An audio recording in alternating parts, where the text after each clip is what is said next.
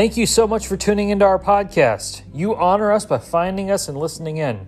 We pray this sermon stirs up your love for Jesus and grows you in your faith. But before we begin, we ask that you not let this podcast, or any podcast for that matter, replace the local church in your life. You need to be a member of a local congregation and under the shepherding of that flock's pastor. So please become part of a local church if you aren't currently. If you'd like more information about our church, please go to www.mountzionchula.org. Enjoy our podcast.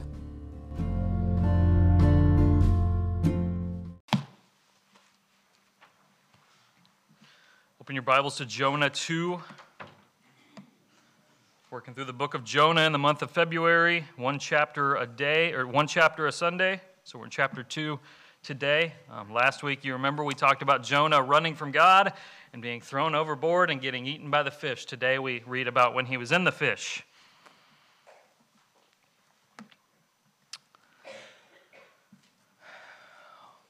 Well, you're there again.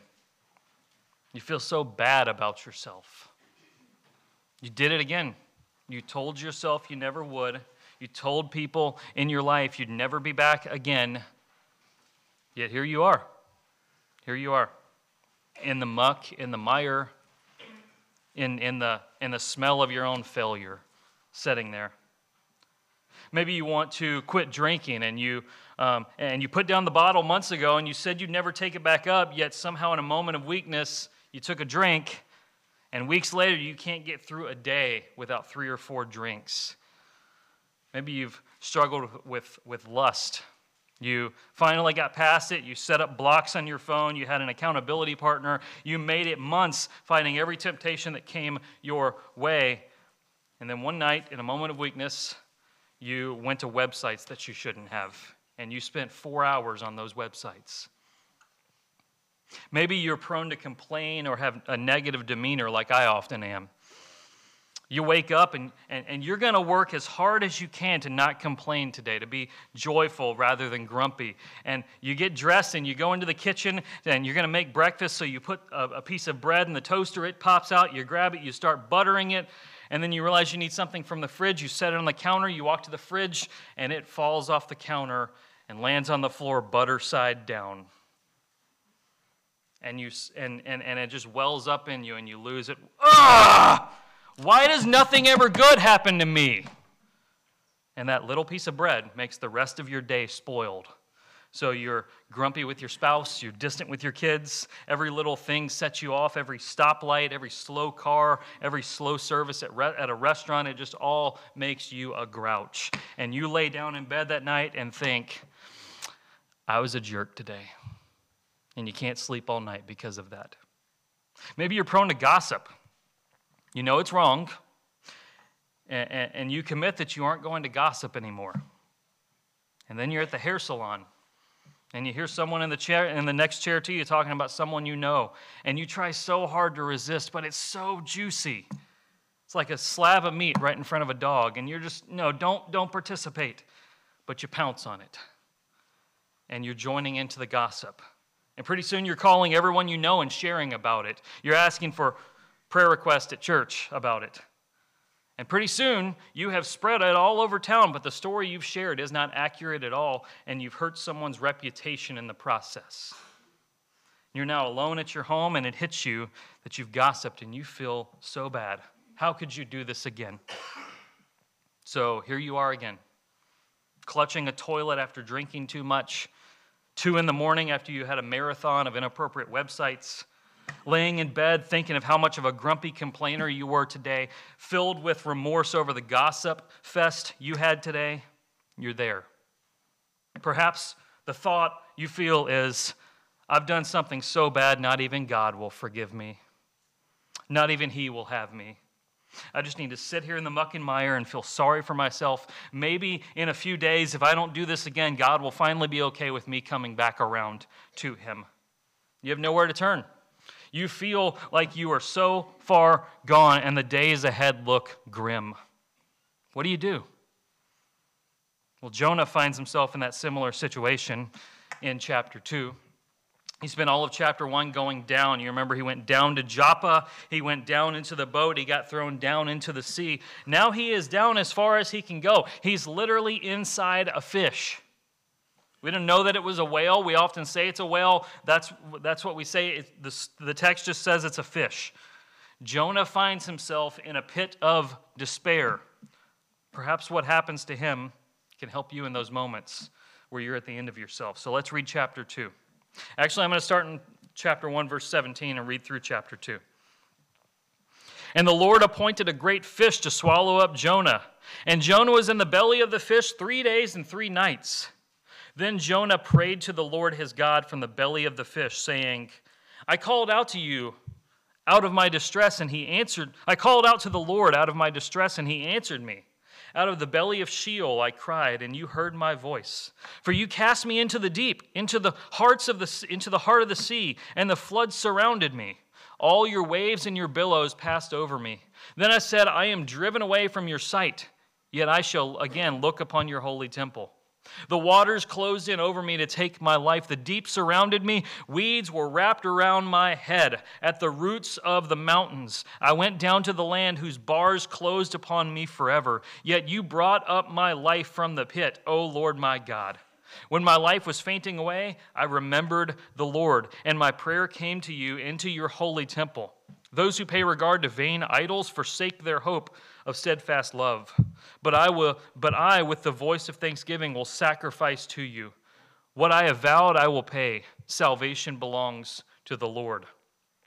And the Lord spoke to the fish, and it vomited Jonah up onto the dry land.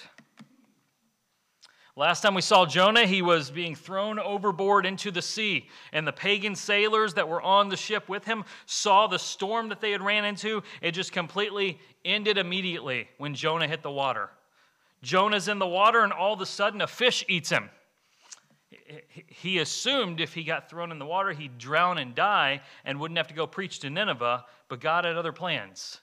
God had other plans. He gets swallowed into a fish. He is in the belly of the fish for 3 days and 3 nights. That's a long time. That's a long time when you're in the belly of a fish. This isn't as we often imagine it. I went on Google when I was preparing the sermon, and I typed in Jonah inside the fish just to see what popped up. And, went to images. Every image of Jonah inside the fish has him sitting in a chamber, crisscross applesauce with a fire lit inside the fish. That's not how it would have been. That's not how it would have been. So, my favorite film series, as you know, is Star Wars, especially the original trilogy from the 70s and 80s.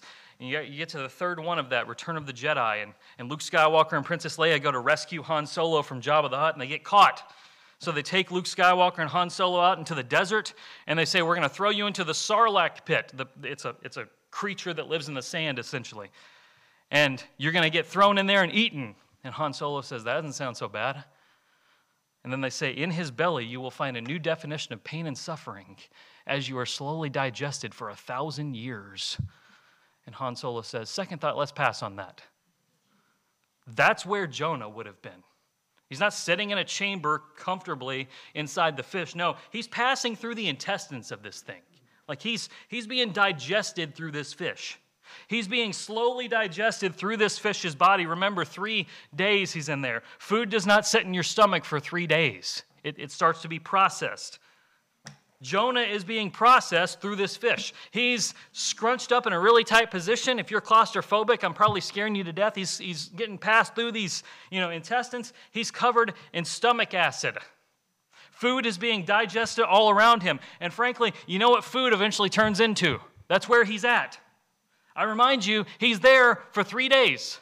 No food, no water. Of course, God sovereignly kept him alive in this situation. Jonah's disobedience to God has wound him up in literal muck and mire.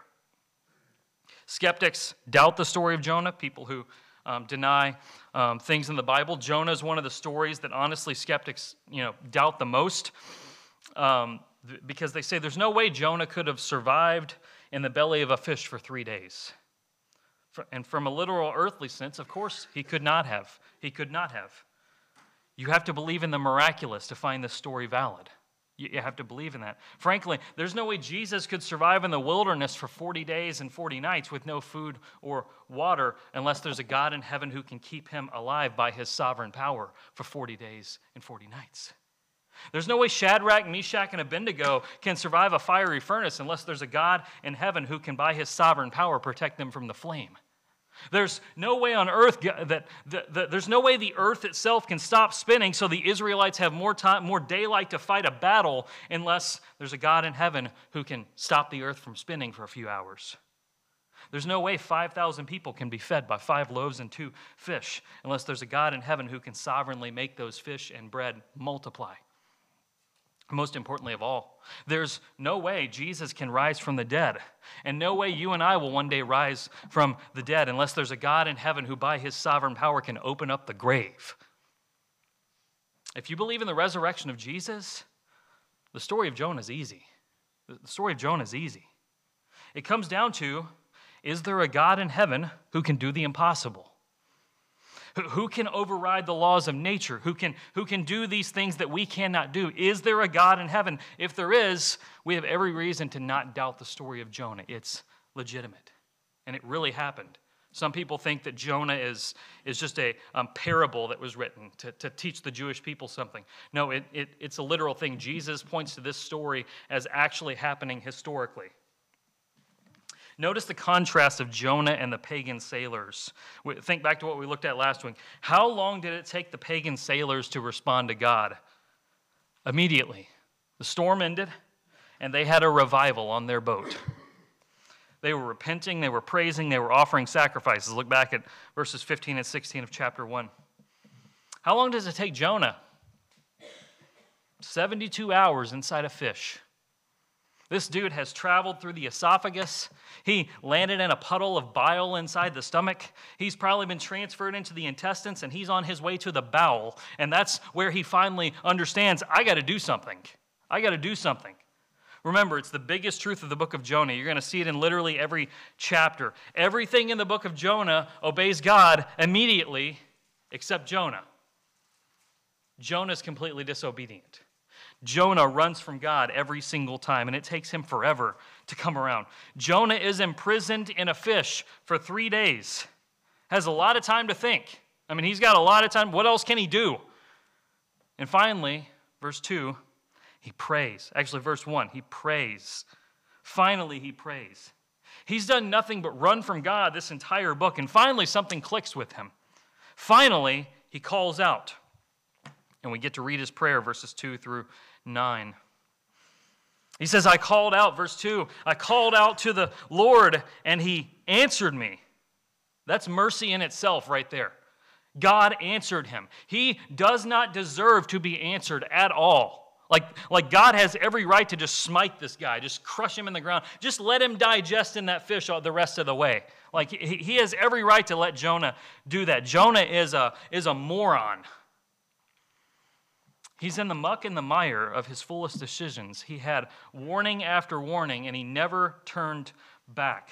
The storm should have been enough, but he didn't turn back.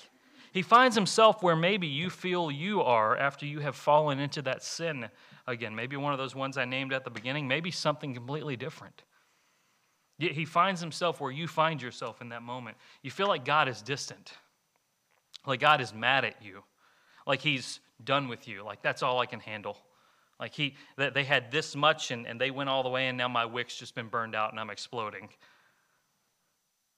Jonah calls out to the Lord, and the Lord hears him. He hears him. The Lord does not ignore him. The Lord does not shun him. The Lord hears him still. He still hears him. Jonah says in verse 2, I was in the belly of Sheol, and I cried out. Sheol, you'll see that word a lot in the Old Testament. I don't think you see it very much in the New Testament, but in the Old Testament, understand it's just how they understood where dead people go.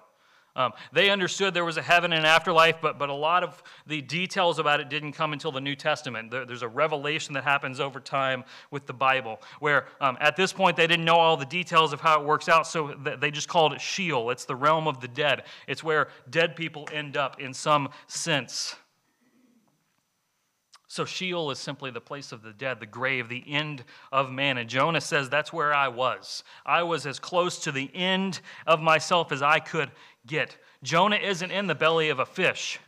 He sees himself as literally being on the precipice of death. His disobedience brought him to the end of himself. He's about to be snatched up by death itself, and Sheol is about to have him. And even in that moment, he calls out, and God hears him. God hears him. Much of his prayer, honestly, if you read it, if you pay attention to it as you read it, much of his prayer is repeating the same idea in various ways. I called out to the Lord, even in my distress, and he answered me. It repeats itself about 4 times in some form. Jonah believes in a big God who has power and authority over death itself, and you must do the same. God, verses 3 through 6, he talks about how God literally allowed me to come to the end of myself so that I would turn. God allowed me to come to the end of myself. Don't believe for a second that God won't let bad things happen to you for a greater good. Sometimes when I pray for somebody who's far from God, I'll pray this: Lord, do whatever is necessary to get them to come back to you. And that might sound harsh, that might sound cruel, but the better thing for them is to be near the Lord, even if it takes hardship to get them there. God will do what is best for you. He has infinite wisdom to know what is best. Romans 8:28, he causes all things to work together for the good of those who love him, that are called according to his purpose. If you belong to Jesus, everything in your life that happens is ultimately being used for a greater good that you may not understand at the time. What is best for you is that you live within God's will, doing all that he has planned for you. What is best for you is that you repent of your sins and you battle them, not continue to live in them. What is best for you is that you follow Jesus faithfully, not just casually identify with him, but ignore him every time he disagrees with you.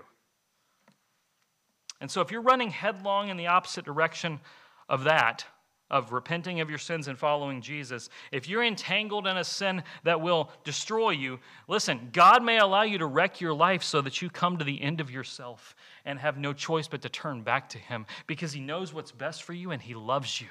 He loves you. He may allow you to wreck your life so that you repent of your sins because he loves you, because it's that important. That's what he's doing with Jonah here.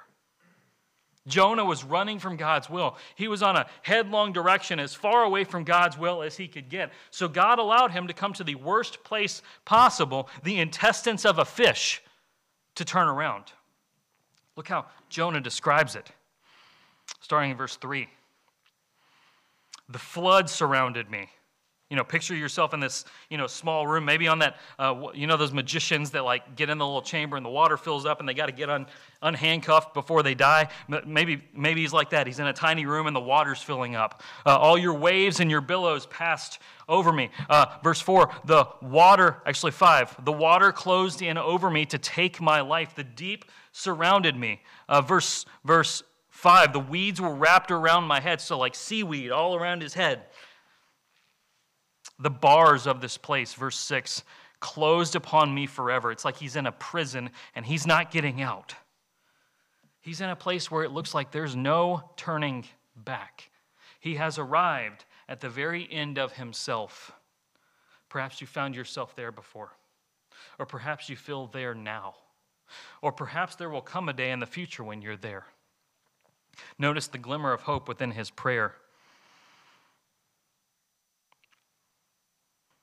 Verse 4, I am driven away from your sight, yet I shall again look upon your holy temple.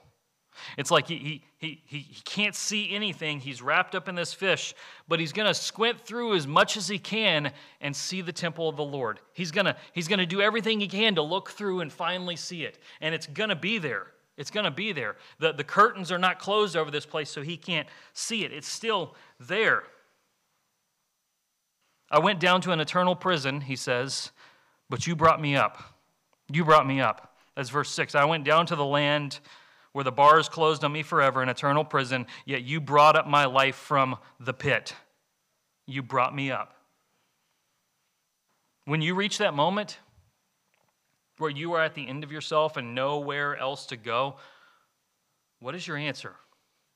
It's look to Jesus. It's call out to Jesus. In fact, he's been at the point of no return before. Jesus has. He's been there. When he hung on the cross, darkness fell over the land. One could say the flood surrounded him, and all the waves and the billows came upon him, and all the weeds wrapped around his head. That's what happened to Jesus when he's on the cross. He took that for you.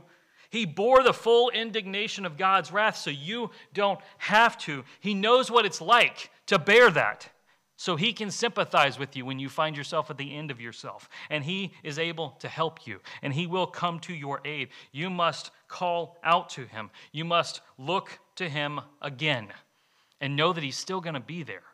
He's not going to shut you out. He's still going to be there.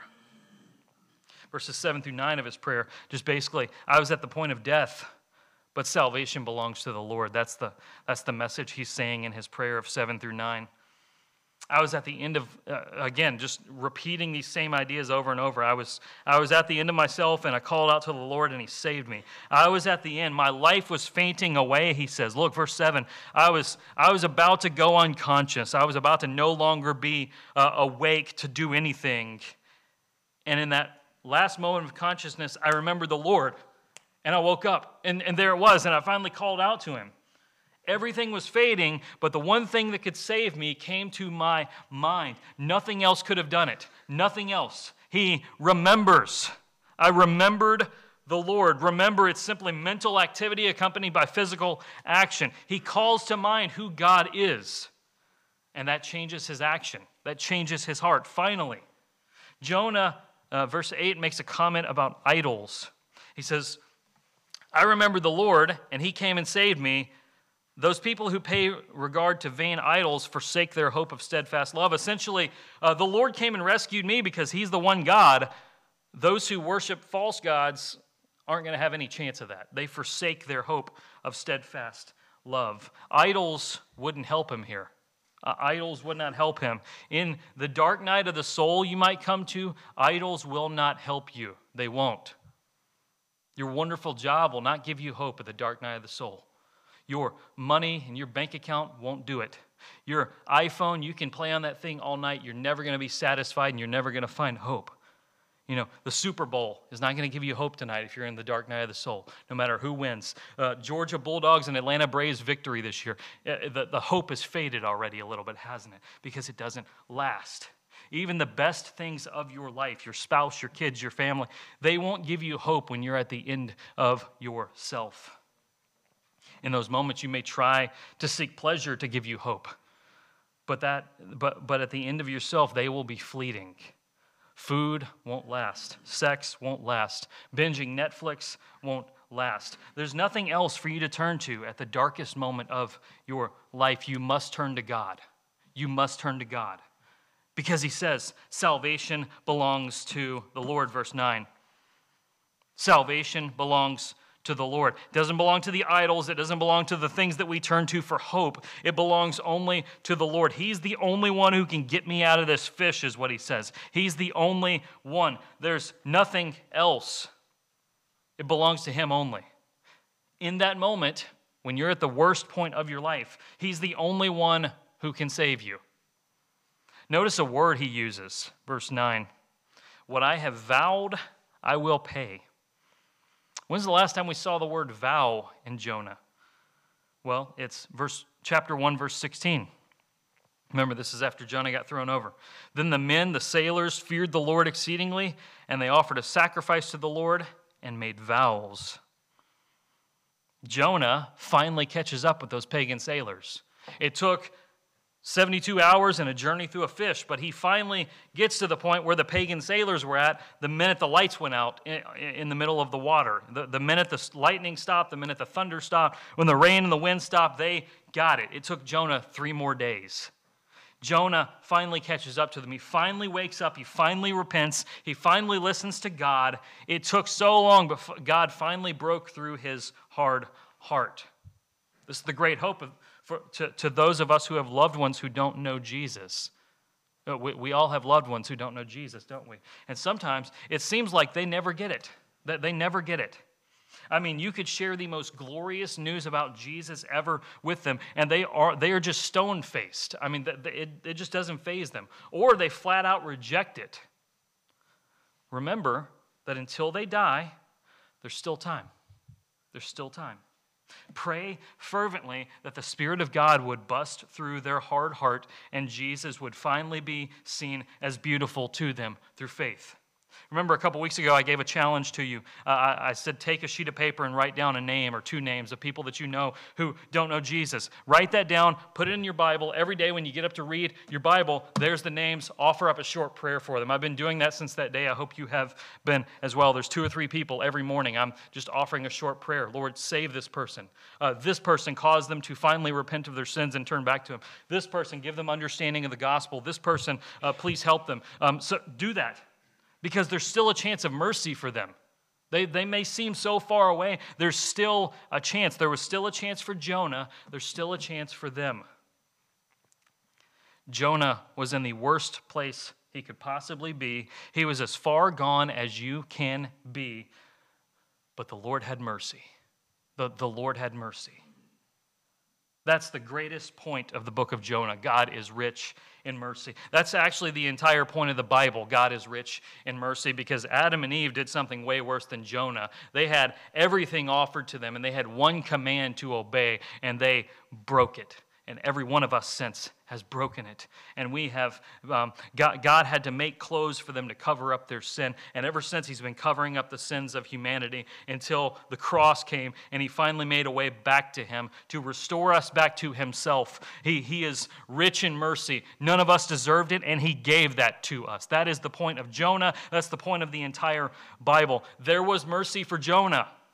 God speaks to the fish, verse 10, and the Lord spoke to the fish, and it vomited Jonah out onto the dry land. He spoke to the fish, and the fish was swimming through the water, and I imagine it starts convulsing, like something's moving around inside of me, and I don't know what it is. It squirms, and all of a sudden it vomits, and Jonah comes out. I want to imagine that it was kind of a funny scene, the fish vomits Jonah out, and he kind of, shoots out of the water like a projectile, and I don't think that's how it happened, though. I like to imagine it's like that, but Jonah, the fish vomited him out into the water, and the force of that caused him to emerge on a beach somewhere, probably back near Tarshish, where he's supposed to go, toward Nineveh, where he's supposed to go. It would not have been pleasant. It would not have been pleasant. Jonah's been hanging out in stomach acid for 3 days, surrounded by all the other nasty stuff inside a fish's belly. He probably smells terrible. His clothes are probably worn down from the acid that he was in. He's starving to death. He's thirsty, but he's alive. He's alive. He was at the brink of death, and he survived. God's mercy won't always make your life completely better immediately. But His mercy will pull you back from the edge of the cliff. It will pull you back. It will rescue you from destruction, from Sheol, as Jonah says. And as you're going to see, this is not the last time God shows Jonah mercy. And so it's not as if you're going to get away from that dark night of the soul and you're going to, just be good from then on out. No, you're going to need God's mercy again. You're going to need it again and again. Jonah's going to need God's mercy again. When we get to chapter 3 and 4, it's the same story as chapter 1 and 2, except this time he doesn't get swallowed by a fish. It's the same story. He runs from God again, and he needs God to show him mercy. There was mercy for Jonah, multiple times of mercy. I don't know if you're currently in one of those moments where you are in the muck and the mire, or when the next time you will be there is.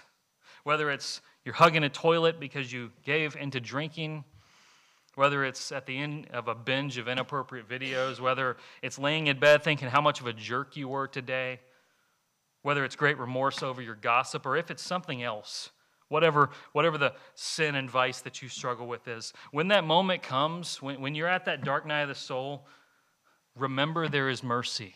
There's mercy. Remember, you're not too far gone. You're not too far gone. Remember that no matter how dark the darkness feels, Jesus endured greater darkness for you. He did. He bore up under the wrath of God for every sin and every disobedience you would ever be consumed by, so that when the dark night of the soul comes, you can trust and look to Christ again. Every time. Every time. You can look to him again and he will show you mercy. His expectation for you is not that you're perfect, it's that you're progressing. You're walking with him, that is, you're farther along the journey than you were last time. Very often, the Christian walk is 2 steps forward and 1 step back. When you fall, when you trip and stumble, turn to Christ. Know that he forgives you. Don't sit in the muck and the mire thinking you need to have a spiritual timeout, that God's got to have a couple days to get over his anger for you. No, seek out help from another person. Maybe it's me. Maybe it's a friend. Maybe it's a counselor. Maybe it's someone in the pew next to you. God expects you to be growing. He does not expect you to be perfect. Yet, someday he's going to make you perfect. And you're never going to struggle with that sin again. And it is because he is rich in mercy. So I'm going to pray in just a second. And then we're going to sing the song, His Mercy is More.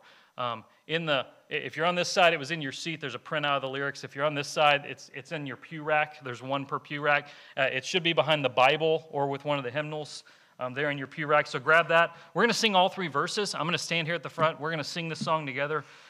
During this time, you may need to respond in various ways. Perhaps you don't know Jesus, and you need his mercy for the first time. Here's what you have to do. Repent of your sins. Confess them and leave them behind.